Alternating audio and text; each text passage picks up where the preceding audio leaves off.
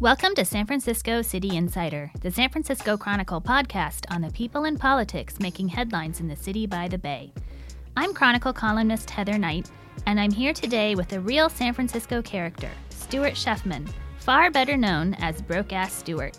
He ran for mayor against Ed Lee 4 years ago, but isn't throwing his fedora in the ring to challenge Mayor London Breed in November. Instead, he's focused on keeping his website going when funding journalism is harder than ever, and keeping his rent-controlled apartment since his landlord intends to sell the building. He's talking today about how San Francisco has changed since he moved here 17 years ago, tips for surviving here on the cheap, and, of course, where he goes for the city's best burrito. Listener note, I can't remember any guest before swearing on City Insider, but Broke-Ass Stuart isn't any guest. This episode definitely is not kid-friendly. I'll be right back with Broke-Ass Stuart. I'm Heather Knight, and I'm back with Broke-Ass Stuart. So last time I interviewed you was 4 years ago when you were running against Mayor Ed Lee in his campaign for a second term, and your campaign slogan was Go for Broke. I still have the poster you signed for me. It'll be worse something when they assassinate me. So. Oh, no. You said somebody had to run against him, and since nobody else did, you thought you should give it a try. Well, there's another mayor's race in November, and London Breed has no competition. Have you thought about it? No, the joke's not funny the second time. I don't actually want to be in politics. I feel like I'm better served by instigating and agitating on the sidelines. Yeah. Because then if you win, you have to be mayor. That sounds terrible. Suck. Yeah, it sounds terrible. What do you think of Mayor Breed's performance in office so far? I'm rooting for her. I'm rooting. I care about my city, so I'm rooting for anyone who wants to make it better. We'll see. Yeah. I mean, it's still pretty new. Yeah. She has a lot on her plate. Mm-hmm. I can't give you. I mean, I was super disappointed with her in Prop C. Yeah. That was a big misstep. Yeah. Politically and I think humanistically. Yeah. But we'll see. First of all, we'll see when we get that Prop C money. I know. Could still be a few more years because it's tied up in court. Not like we have a desperate need for it now or anything. No, not at all. No. And I reread the column on your quest for mayor in 2015, and here's an interesting statistic. Back then, the mayor made $285,000 a year, and now the mayor makes $351,116 a year. Does she still have a roommate? No. I think that's a very high raise in 4 years. Absolutely. Yeah. What would you do if you were making $351,000 a year? You couldn't be called Broke-Ass Stuart anymore. I'd be willing to have that problem. I'm looking forward to that issue. It's so funny. I'm so used to not having money that I don't know. I mean, I'd probably try to do good work with it, and then also just do good work for other organizations, but also people to focus more and pay my people more and do more of what I'm already doing. Mm-hmm. Yeah. And so your whole thing is about living on the cheap and telling other people how to do it too. But it seems like that must be getting harder and harder in this super expensive city. How are you making it work? Yeah, it's funny because I've been doing Broke-Ass Stuart for 15 years. And it's changed and morphed a lot as I have also as a person. It started off as a zine that I sold from my backpack that was cheap bars and restaurants and things to see and do has become, more of times have changed, I have changed, and the world is insane. And so because I have this platform, I've also been using it to really pursue things that are still important to people who don't have money, like things like social justice, and use my platform as a way to amplify voices that don't always get heard, while also still telling dick jokes sometimes too, Got to do that. Yeah, got to keep it interesting. Yeah. You told me before that you've never made more than $50,000 in a year. Is that still think accurate? So. I think it's probably still true. Yeah. And how are you making it day to day now? Well, luckily, I'm just bartending once a week now. Mm-hmm. We're doing Broke-Ass Stuart full Which time. Which bar? It's at the Golden Gate Tap Room downtown. Okay. Which night so people can find you? I don't know if I want them to find me. That's the problem. So otherwise I do Broke-Ass Stuart full time. It's pretty cool, and we make money in a number of ways. One of them is through direct advertising. Let's say a business wants to sell, let's say the Symphony wants to sell tickets, and we help them sell tickets sometimes. So that's one way. Another way is through products. We have cool, a coupon book for cafes and stuff like that. And then another one is through Patreon, which has been the biggest change in what I've been doing. For those who don't know, Patreon is a platform where people who like a creator can help support them. $5 a month, $10 a month, $20 a month, whatever it is. And each tier has a different set of perks and prizes. So we're bringing in $2,700 a month right now through Patreon, which is awesome because Broke Ass Stewart costs over $4,500 to run every month. Oh, wow. Yeah, it's crazy. Are you bringing in enough to cover that? Some months. I mean, the thing is, like, some months, the products, some months we make a lot more money and some months we make zero money. And so the cool thing about Patreon is, like, at least we know we're going to get that much money every month. Whereas before that, I was like, I don't know, there'll be $0 this month, but next month there'll be 20. Who knows? I mean, but I think the future of, like, things like journalism, I think the future of, like, a lot of the creative spaces where people, the mechanism of making money is broken. Yeah. We're going to start relying on things more like this. So if you're listening, it's Patreon /Broke Ass Stewart. I was going to have you do a plug. That's all good. Right. On the housing front, are you still in the same Soma apartment? I am. I'm in the same place. I've been there for over 7 years. I've got great rent control. I've got a great landlord. Unfortunately, my landlord is thinking about selling the building, which makes me nervous because it's a 3-unit building. So that puts me in who knows what will happen. Yeah. My landlord's a good dude. He's not going to try to evict us, but whoever buys it might try to evict us, which would be a damn shame because we're, like, people who should be in the city. We're like a building of, like, queer artists and, bartenders and nonprofit workers and, people doing cool things. So it'd be a real loss to the city, I think, and also a loss to me because I wouldn't have a place to live. Yeah. But also, like, I just, to be honest, I wouldn't want to be the person who tries to evict me. Because that could make it difficult for them. Because you're going to fight back. Fuck like a motherfucker, Yeah.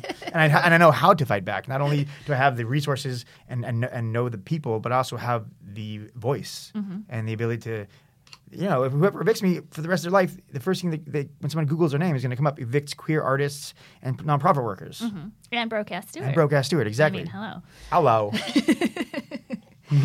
What are your tips for other people wanting to live in the city who can't afford? I looked it up. Average apartment rent these days, $3,600. Median house price, $1.7 million. Very rich. Very rich. I don't know, to be honest. This is not the city that, when I started doing Broke Ass Stewart, it's a very different city.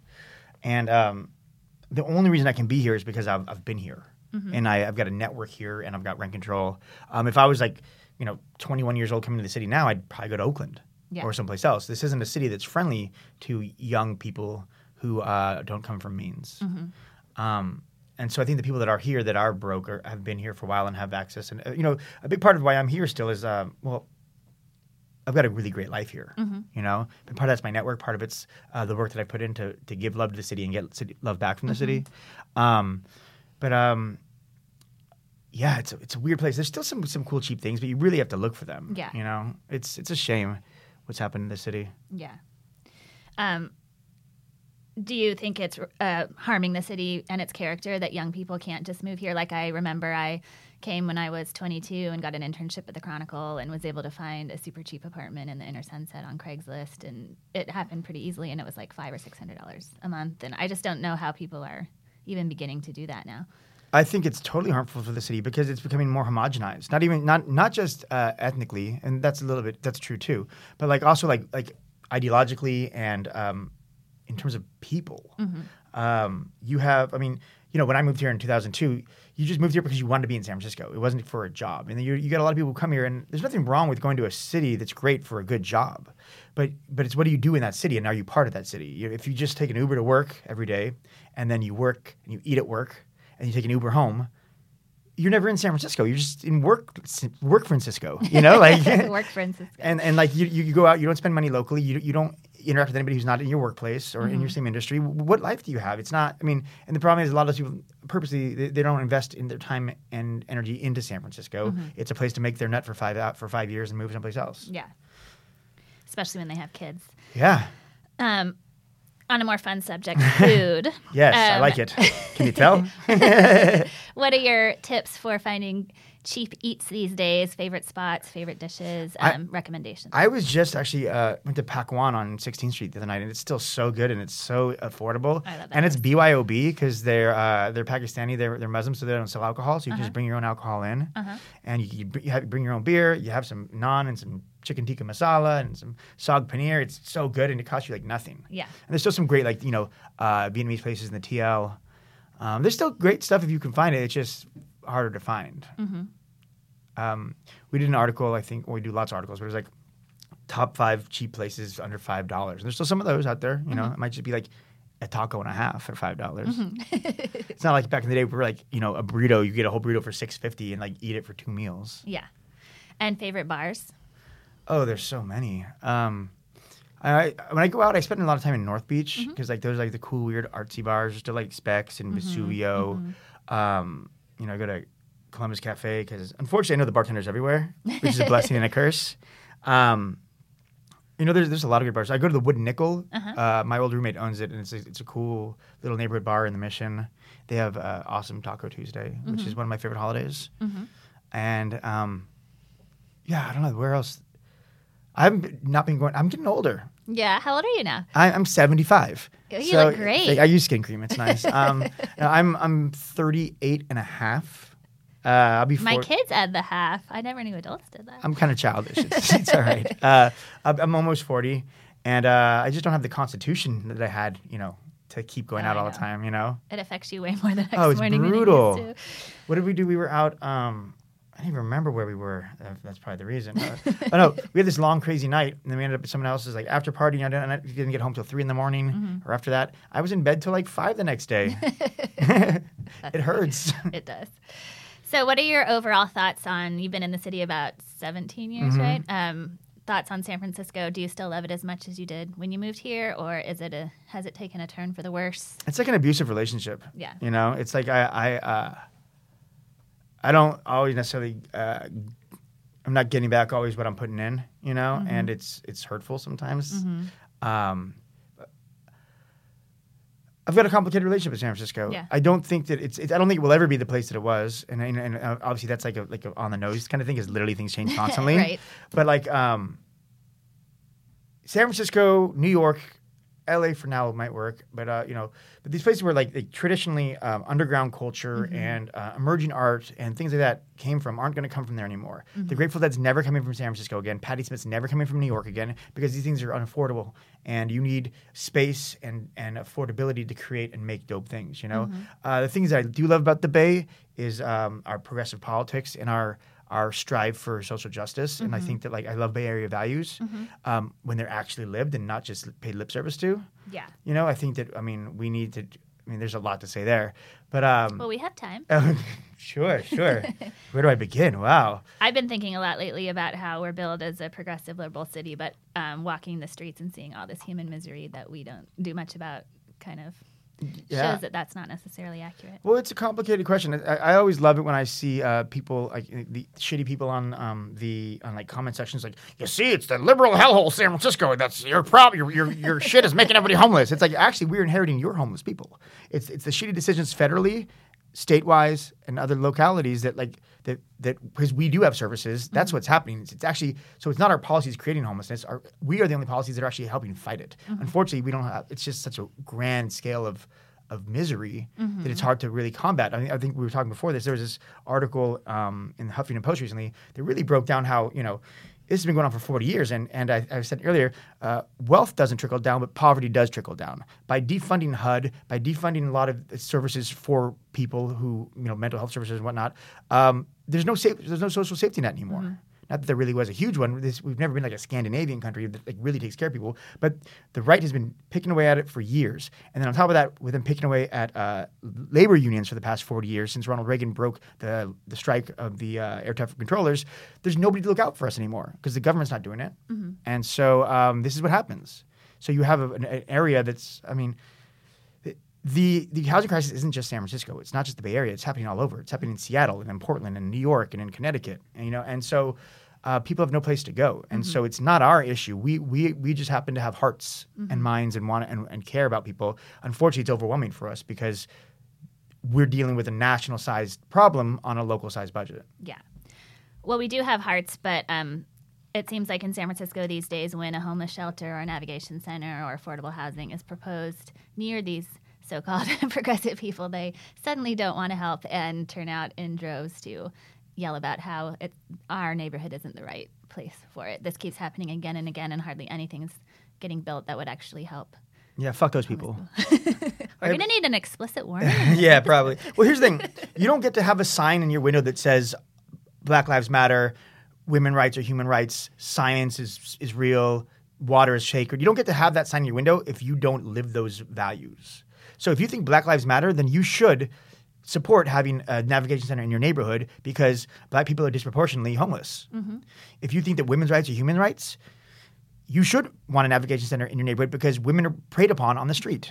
These are no nonsense things. But so having a sign and professing something is not enough. Right. You need to be about it. And I think that's an issue more and more so here. You have people who they vote for Democrats. I voted for Hillary. That's not good enough. No. You need to do. First of all, are you involved locally, politically? But also, what do you do and what do you believe? That thing on the Embarcadero was a joke. But it's not just that. When I remember they were proposing 100% affordable housing, and I want to say maybe it was like Forest Hills. Is that what it was. And it was 100% affordable housing. And they fought it and they beat it. Yep. And they're because they didn't want possible formerly homeless people. Fuck you. Yeah. And the people are homeless. I'd rather have them taken care of inside than on my sidewalk outside. Yep. I live in Soma. I live in the Soma Mission border. When Mayor Lee threw a party for the NFL 75 miles away from the actual Super Bowl, and it was downtown San Francisco, they pushed all of the homeless people in downtown, pretty much that side of Van Ness, to my neighborhood. I had a mile-long block of tents. Sorry, a mile-long string of tents underneath the freeway over there. And, that's my neighborhood. And I'd rather, once again, have people. I put a navigation center next to my house. It'll get people off the street and inside. The navigation center has something like I think a 75% matriculation rate. Is that the right word? Yeah, I think maybe it was 65%, but I don't got any numbers in front of me. But it's fairly successful with getting people permanently off the streets and into supportive housing and ultimately into permanent housing. But it needs to scale up to deal with the level of homelessness that we have. Yeah, for sure. Since you mentioned the presidential race last time, do you have a favorite for next year? Oh, goodness. Donald Trump, obviously. You guys seem real simpatico. Oh, goddamn. I stopped following him on Twitter because it was just so maddening. It was ruining my day. Yeah. Raising your blood pressure. Yeah. I've been reading a lot about fascism lately. There's a great writer, Ken Follett. I don't know how to pronounce his last name. Follett. And he's historical fiction all about, I think it's called his Century Trilogy. One's about World War I, one's about World War II, one's about 60s to the 80s. And I just started on the third book. But really reading about the rise of fascism. And it's just it's happening here. People are allowing it because it's easy when you can watch the Kardashians on your couch not to get involved with things that that are important. When you can tune off. But it's really happening here, and it's frightening. And our people in charge aren't doing anything to stop it, and they don't have any backbones. And I guess I can go on that tip forever. But back to who I'm endorsing. I like Bernie. I like Elizabeth Warren. I'm a democratic socialist, so I want left things that will get people, off their feet and help us all raise up instead of just the rich getting richer. So a lot of the middle of the road candidates I think are garbage. I'm sure they're nice human beings, but I don't think they have any. It's not going to running another Hillary Clinton's not going to win. Joe Biden's another Hillary Clinton that's not going to win. We need to actually address people's concerns and set them up to actually succeed instead of continuing to help Wall Street get richer and help the rich get richer. Great. Well, we've survived these serious questions. Now it's time for the famous lightning round. Dun, dun, dun. A lot of politicians have found this the hardest part of being on the podcast, but I think you will do fine. What is your favorite place in San Francisco to get a burrito? Those fighting words. You know that, right? I'm going to get stabbed if I don't say the right thing. Gosh, that's hard. I like to, what's open late? I've had a long love affair with El Farolito. That's a good one. El Farolato. It's great. I like, what's it called? Different The producer is laughing over there. What's it called? Taqueria Los Quixotes. They do I grew up in San Diego, and so they do kind of some more San Diego style burritos. Sometimes they a California burrito. They do a chips burrito, which is instead of because I didn't grow up with rice and beans in my burritos, so I still don't really like them. Yeah. Believe it or not, the Wooden Nickel I mentioned earlier, they do San Diego style Mexican food. So they've got taquitos and California burritos that are really, really good. So I highly recommend that. Nice. What is your favorite movie filmed in San Francisco? Oh, wow. That's so tough. I like how you can talk about fascism for ages, but Was that- movies or burritos are I know, hard I know. subjects. Well, this is more dangerous to say, I think. I mean, I'm not worried about fascists in this city as much. Well, it depends actually on the day. You know, what's funny is recently I was watching, I rewatched, my girlfriend had never seen how was it? Married an Axe Murderer. Oh, yes. I think. And I think I was watching that. So I Married an Axe Murderer. Yeah, so I married an Axe Murderer. And if you go back and watch it, Mike Myers is a professional poet who just does one poem a night, like once a week or And something lives like that. in the city. Yeah, See? It has changed. Yeah. I mean, granted, that movie was made before the first tech boom, but even then, It was a little dubious. you couldn't pay your rent on like one poem. Whoa, man. She took my heart. And my cat. That's a great one. That is my favorite. Yeah, that might be mine. What's recent? Has there been any recent ones? You know, I just rewatched. I just watched the new Tales of the City. Mm-hmm. Oh, I still haven't seen that. It's good. I cried a little, of course. I cried at the beginning and at the end. Yeah. Well, you know, I think for a lot of us who've been here for a while, it was this weird thing where it was reminded us of the place that we fell in love with in like a transposed version. Mm-hmm. So we still had like the emotions of like. Although nobody I know, I mean, not take that. There's plenty of people I know who actually were here in the 70s, but like not of my peers because we weren't born yet, you know. But those of us who did come across it later on, we still felt like that spirit of San Francisco was alive when we fell in love with the city. Yeah. We sort of covered this already, but I'll give you the opportunity to ask another lightning round favorite. What is your favorite place in the city to get a stiff drink? Ooh, any place where they buy me drinks. You know, I said the Wooden Nickel is a great spot. You know, Specs, Vesuvio. I go through phases. I don't actually drink cocktails. I mean, I'm a very simple drinker. I like Jameson shots and I like vodka soda lemon. Okay. And I've got a lot to say about cocktail culture. Actually, my thing is this: like, I'm all about a good cocktail, but like that's for like Sunday through Wednesday night. Don't go to a bar because like it slows the service down. Yeah. So it's like if you want a fancy cocktail, don't get mad with the line as long when you're waiting on Friday and Saturday night if you're still going to order a fancy cocktail because you're part of the problem. There should be two lines. There should be the fancy cocktail line where they shake things. Yeah. There should be the shot and a beer and like a vodka soda line. That's a good idea. It makes things much faster. Let's propose that at City Hall. Yes, when you're yes. mayor, that can be your first. Do you think the moderates and the progressives will agree on that? I don't know. They don't agree on anything, so I know. probably not. What is the weirdest thing you've ever done for money? Oh, we're going there now, huh? If you want to answer it. I've got a funny story. I just told this story last night. Do you remember Mrs. Dewson? Yes, the hat lady. Yeah. So Mrs. Dewson was 300 years old. Give or take. And she gives zero fucks, right? And she had the hat store on Fillmore Street where Willie Brown would buy his hats. And when I first moved to the city, I think maybe the second summer I was here, I worked for her for the Fillmore Jazz Festival. And I wore this Kangol hat. And I saw her she made these two cops almost cry. Like, she was a tough lady. She basically said, "You know who the fuck you're talking to? I'm going to call Willie Brown right now, and the two of you will be writing tickets for the rest of your life. Get the fuck out of my face." And they were shaking, and they literally walked away. Wow. And so I went back on Monday, like, kind of terrified. They'd be like, you know, "So do I still have a job here?" You know, and she goes, "Oh, no, baby, you don't work here anymore, but you can keep the hat I gave you." And then I read this article with her when she passed away a few years ago. And she said, I think, "How come all these assholes get to live and I got to die?" Oh. She was a character. I mean, that's what I've had so many weird jobs. I worked in a library in college. I've lots of bars and restaurants, cafes. My first job was Round Table Pizza Okay. when I was 15. I didn't last very long. Delivery? No, I couldn't drive yet. I was just making pizzas poorly. But the best job I ever had, probably, and this is even better than working for myself, the best job I ever had was scooping ice cream at Baskin-Robbins in high school. It was the best job ever. Oh, nice.